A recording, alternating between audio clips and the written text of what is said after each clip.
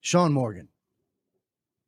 It's great to be here, John. Thanks for the intro. And yesterday I got started talking about this whole concept of plausible deniability warfare, which is a form of covert warfare that is becoming just the way warfare is nowadays. It's just not the way it was back in World War II when everybody wore uniforms and they were dropping bombs and you knew who was the enemy and they were identifying themselves easily. Now it's a whole other game.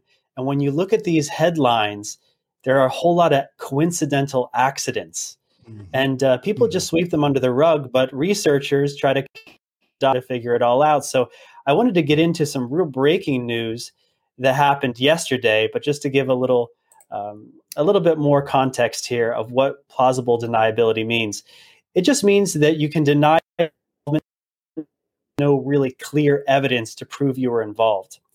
And so a good example, let's just pull up the earthquakes just so happen to be destroying Iranian nuclear facilities. This is a headline from last year, but this is not the only time it's happened. This is for regular nuclear facilities, but there are a whole bunch of underground nuclear facilities that were supposed to be secret that underground earthquakes destroyed in the past year or so. So there's been this literally underground war going on. And the funny thing about the subtitle to that headline is that it says, the tandem earthquakes struck just 2 hours after the country launched missiles at 2 U.S. military bases. So the context is just like a regular war where there's retaliation, and yet the retaliation happens to be something that was under the cover of a natural disaster. And I also want to bring attention, let's look on the screen how we've been having these cyber attacks in the US. And we just blame them on these ambiguous hacker groups that are supposedly from Russia, but we have no real proof. And so we had the cyber attack of the US pipeline recently. And before that, let's look on the screen of the SolarWinds hack, which was the largest cyber attack ever in human history. Happened to the US just recently in December, and they hacked into Wall Street's top companies, government agencies, including the Treasury, the Justice, and Commerce departments. I mean, this is a big deal, and yet we just act like it was just another hack. No, this is not just another hack. This was an act of war. What do you think, John? What are your thoughts on these hacks? Do you think there's more than what they were being told? Without question, and I'm glad you're raising these issues and connecting the dots and creating the narrative that the mainstream media doesn't touch with a 10-foot pole. There are no coincidences, so that's my response. So keep going. Well, let's look on the screen about that mysterious Beirut explosion. That was just looked like a nuclear bomb went off. I mean, it was unbelievable. The shock and awe, the after effects of that explosion, it just looked like it was war. And what did they say? They said it was just a bunch of firecrackers who were in a warehouse. And so, I looked at an analyst that I trust, Thomas Wichter, who's a military analyst. And he, according to his analysis, which is still unproven, he thinks that there was a weapons depot, that there was rocket fuel from Iran, and that there were warheads from Iran. And we all know that Hamas likes to hide out in Lebanon. So that's not so far out of a guess there. And the next thing I want to show on the screen is this mysterious cargo ship that got stuck in the Suez Canal. And everyone just said it was a big accident. But something that just didn't make sense to me is the fact that the route, the pattern that it went through in the supposed windstorm it shaped perfectly male genitalia. So to me that said that was a subliminal message that they were putting out there, because likely that ship was not blown around in the wind. Likely it was not an accident. In fact, the navigation systems were probably hacked. And so I really wonder about that. One of the largest cargo ships in the world is still quarantined in the Suez Canal. And I really wonder what were the real contents on that ship, because it's being held for ransom by the government of Egypt. They're demanding billions of dollars before they release it. Yeah, we had Juan And yeah, O'Savin on one moment, Sean. Sorry, I want to interject. We had Juan O'Savin on the show during that period of time. Of course, James Grunvig laced into it, raising a lot of questions, and a lot of other show hosts, alternative news, I might say, have come up with information. Some not verifiable. In fact, a lot of it not. Some of it possibly. But the bottom line is something's going on with that ship. There is no question about it. And Juan Savin weighed in on that subject as well. very interesting. I wrote an article about it. I put it right here on American Media Periscope written word section. You can check that out. And so let's get into some of the breaking news that happened yesterday. 3 mysterious incidents affected the Iranian military yesterday. Let's take a look at the first one, how the largest warship in the Iranian Navy sank because of a mysterious fire. So that was interesting. And while there were no reports of casualties, the sinking of this ship marks the latest naval disaster for Iran, following a 2020 incident that occurred during an Iranian military training exercise. At that time, a missile mistakenly struck a naval vessel near the port, killing 19 and wounding 15. Before that, in 2018, a Navy destroyer sank in the Caspian Sea. So either they are just the most inept military in the entire world, which is a real possibility, or else these accidents are being caused in this plausible, deniable, covert kind of warfare. And by the time I was done researching the first event of that ship sinking, an oil refinery went up in flames in Iran. And so that was really interesting. Just a few hours later, critical infrastructure, one of the main ways that Iran makes money, it just went up in another mysterious fire. And then there was a technical issue, and 2 Iranian fighter jet pilots were killed in the same day. So now that all these coincidences are happening, it does make you think, hey, maybe there's just a real war going on. You've got those earthquakes that are destroying their nuclear facilities. You've got all these accidents that are hurting their critical infrastructure and their military. So maybe, their enemies, which would be Israel primarily, would be behind these types of attacks. Any thoughts, John? As you know, yesterday we had Colonel Phil Waldron on the show for the full hour covering cyber warfare and information warfare and all these critical subjects, touching on false flags. And, I would encourage our viewers, if you missed yesterday's program, go back and listen to the incredible information, incredible education and insights from an expert, a decorated veteran, Colonel Phil Waldron, and then listen to this segment from Sean Morgan and connect the dots, because I think the dots are well connected between those 2 segments.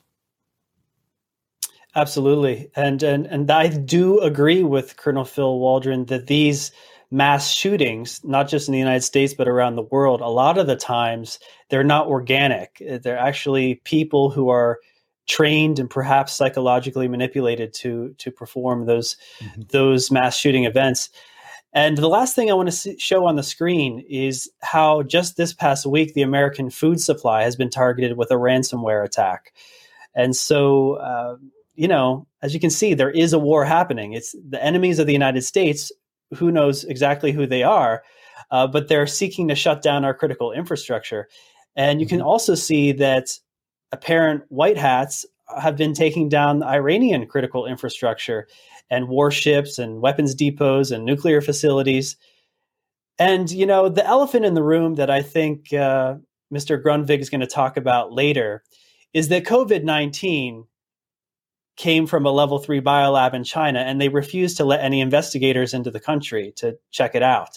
So it seems like they want to keep the conditions in place for plausible deniability, to say, hey, it was just an accident, just let us go. But today, Donald Trump made an official announcement that he believes that China owes the United States $10 trillion due to this incident. And I believe that once he's back in power, they will pay up. And if they don't pay up, they'll have another price to pay. And perhaps, just to go along with this narrative that we're talking about, their critical infrastructure would mysteriously come down, like maybe the Three Gorges Dam, where there's been these underground quakes happening in that region as well. So when the mainstream media plays dumb or refuses to investigate something as obvious as the origin of COVID-19 or election fraud, they always throw up their hands and say, there's no way we could have known. There's no hard evidence. And that's why they won't touch evidence such as a Hunter Biden laptop with a 10-foot pole. It ruins their conditions for their warfare operation. Not yet, but hey. I mean, we see what's happening, Sean. The headlines today on Fauci, and we talked about Gates being, they're all being unmasked and exposed. We're directing a lot of those talking points now because Fox would never put that stuff out on their own because it goes against the left's narrative, the deep state's narrative. So we have a degree of control on the back end of this thing. And it's everything people like you and I and our guest Kirsten and James Grunvig and Alexandra have been talking about for years is becoming known during this situation. And the last thing I want to say is, hey, folks, all these cyber attacks that are hitting the U.S., just blame it all on Russia and we're good to go. Russia. Anyway. Yeah, exactly. It's just a scapegoat scenario that the left has been doing for a long time. And they've been wrong time and time again. I mean, with the impeachment hoax and the dossier and all the stuff that's been proven to be false, you'd think that people would start to wake up to the idea that, hey, maybe their scapegoat isn't the real enemy. And that's something that the 17 drops have also talked about, the fact that Russia is really a distraction from the real threat, which any military expert would tell you would be China, not Russia. So, this is just an interesting mental model that people can use so that when they're reading the headlines, even from the mainstream media, and they hear about these accidents and these earthquakes and these different things that are happening around the world, they can use this plausible deniability mental model to try to make sense of it all. Mm-hmm. Well, great stuff. Interesting times. Most of our viewers are very red-pilled and aware of these things, and it's important and grounding for us to revisit what we perceive to be the disruptive, uncomfortable truths that the mainstream media won't touch on. And those that are just coming aboard, because we're figuring out that Fox News isn't what we thought it was, and the CNN is completely fake propaganda. A lot of the things you're hearing to our new guests, new viewers, do your own homework. Go into our resource center, which we're building right now. And you'll probably come to the same conclusions as my co-host, the other hosts are on our platform, and many of our guests. Sean, excuse me, folks, I'm still battling the end of this nightmare in my throat. Sean, will you be able to stand by in the digital green room and join us at our Bruce Grunvig roundtable at the conclusion of today's show? Sounds good, John.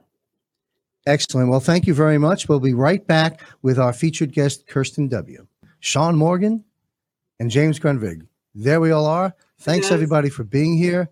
Content-rich show with a panel of patriots. After all, we are America's Patriot only, right? Super channel. And, anyway, why don't we go start with Sean Morgan? You kicked off the show. You've listened to a lot of content. How would you like to weigh in or provide some commentary? Well, I think that was some really hard-hitting stuff, that the focus on Fauci.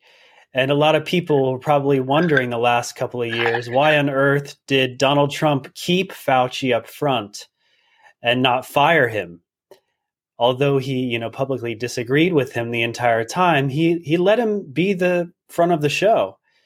And many people are wondering why. What's the strategy there? Is there a strategy? A lot of people claim that Donald Trump does not have a long-term strategy, that he's just making it up as he goes along.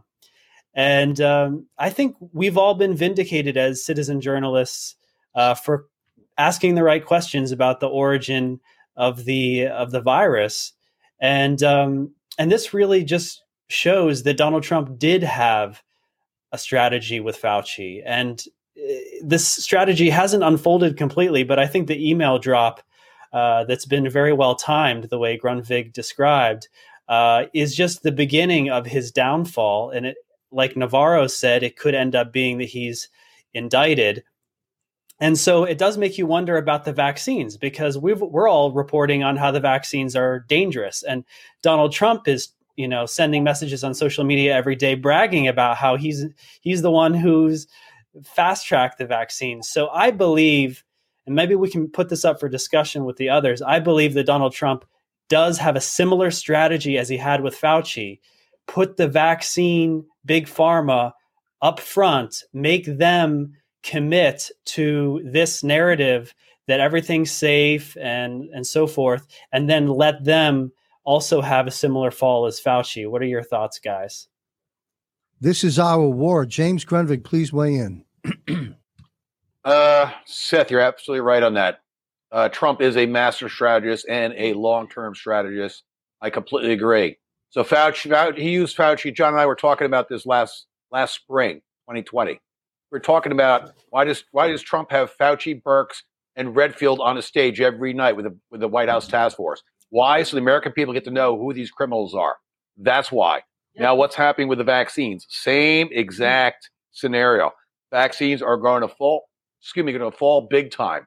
And what we're discovering now is regular doctors who've never been part of the vaccine risk awareness group that I've been, because I have a vaccine-injured autistic son. Well, guess what? They're coming out now. They're no longer fear of pharma, and they're saying basically stop the vaccines because the spike proteins, as Dr. Judy Mikovits said, from the virus is a binary weapon with the spike proteins inside the vaccines. They're one and the same weapon, and they're doing the same kind of damage, except the vaccines are even worse because they're being injected inside you. Yes. And, the term, folks, drink the Kool-Aid, that's where it comes from that clip that Alexandra, at least as far as I know, that's about the origin of it. James, what do you think of that clip that Alexandra ran? Well, I saw an amazing meme yesterday. On the top was Jim Jones. Hey, drink the Kool-Aid, right? Fauci below him says, hold the beer. I mean, I loved it. Was Fauci going to drink the Kool-Aid? Because we've been trying to drink Fauci's Kool-Aid for a long time, and now it's he that's exposed. Mm-hmm. Hey, to our producer, Sean's a good-looking man, but James was talking. There we go. All right, excellent. Yeah, hey, we're live and we're loving it. Alexandra, any feedback on what you've heard from Sean, James, or Kirsten W. that you'd like to comment on, or anything that's on your mind? Well, I mean, about Trump and the vaccine thing, I don't know. I can't claim to know what's going on, and for me, what I see, when I see the people who've been supporting Trump for years on Twitter, they're basically, when he starts bragging about the vaccines or hyping the vaccines, they're just like, you're fired, you don't want to throw the baby out with the bathwater, but people are dying. You should not be saying good things about the vaccine right now. I disagree with that. I would agree with you 100% on the surface, but we know President Trump. We know he's intelligent. We know he's for life, liberty, and the pursuit of happiness. We know the arrows this man has taken for humanity. I don't think he's just missed the vaccine story a little bit. So, it doesn't all make sense to me either. James and I have commented on this. People ask us all the time. We've had other guests weigh in. I think the full and complete answer to that question that puzzles everybody will come to light at the right time. All I can say is this is our war, and there's casualties in war. And this is all this madness, which we're trying to make sense of here on this show, is going to come to an end at some point. Anyone can pick a topic. We've got about 5, 6, 7, 8 more minutes. We can keep chatting away. I can stir the pot. We got a quiet group tonight. Well, I thought it was interesting that I was... Sorry, I just want to mention repeat the fact. A lot of the Fauci stuff. Yeah, so I just wanted to mention that back in March, I started my YouTube channel basically as a reaction to the pandemic situation. And it got 3 million views and 60,000 subscribers. And people were really waking up. And I was asking all the logical journalistic questions that the mainstream media refused to do regarding this pandemic. And Vice Media, they reached out to me because they were looking to do a hit piece on QAnon and all the people who were reporting on it.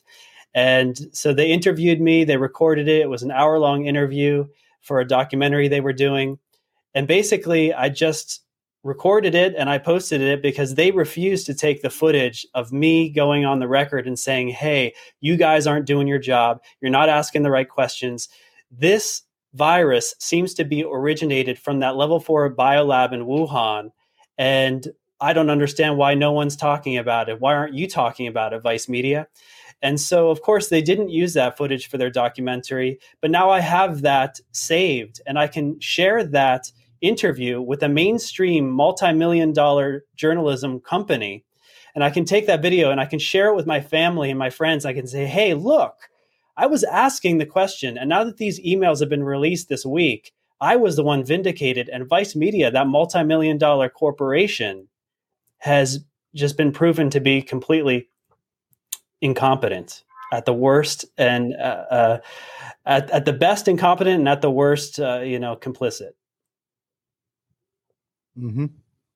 Well, you one of the most them. upsetting things has been to watch these people lie like that. To have people like, I don't know if you know who Reason TV is, for example. It was a libertarian publication and YouTube channel that now just unabashedly does CCP propaganda every segment they do, and that's what's happened.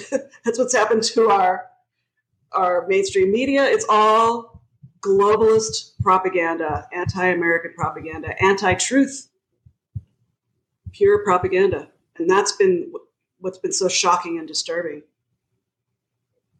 Mm-hmm. Does everybody notice the trend of recent, the dialogue changing, particularly with General Flynn, from months back incrementally to his recent speeches in Dallas?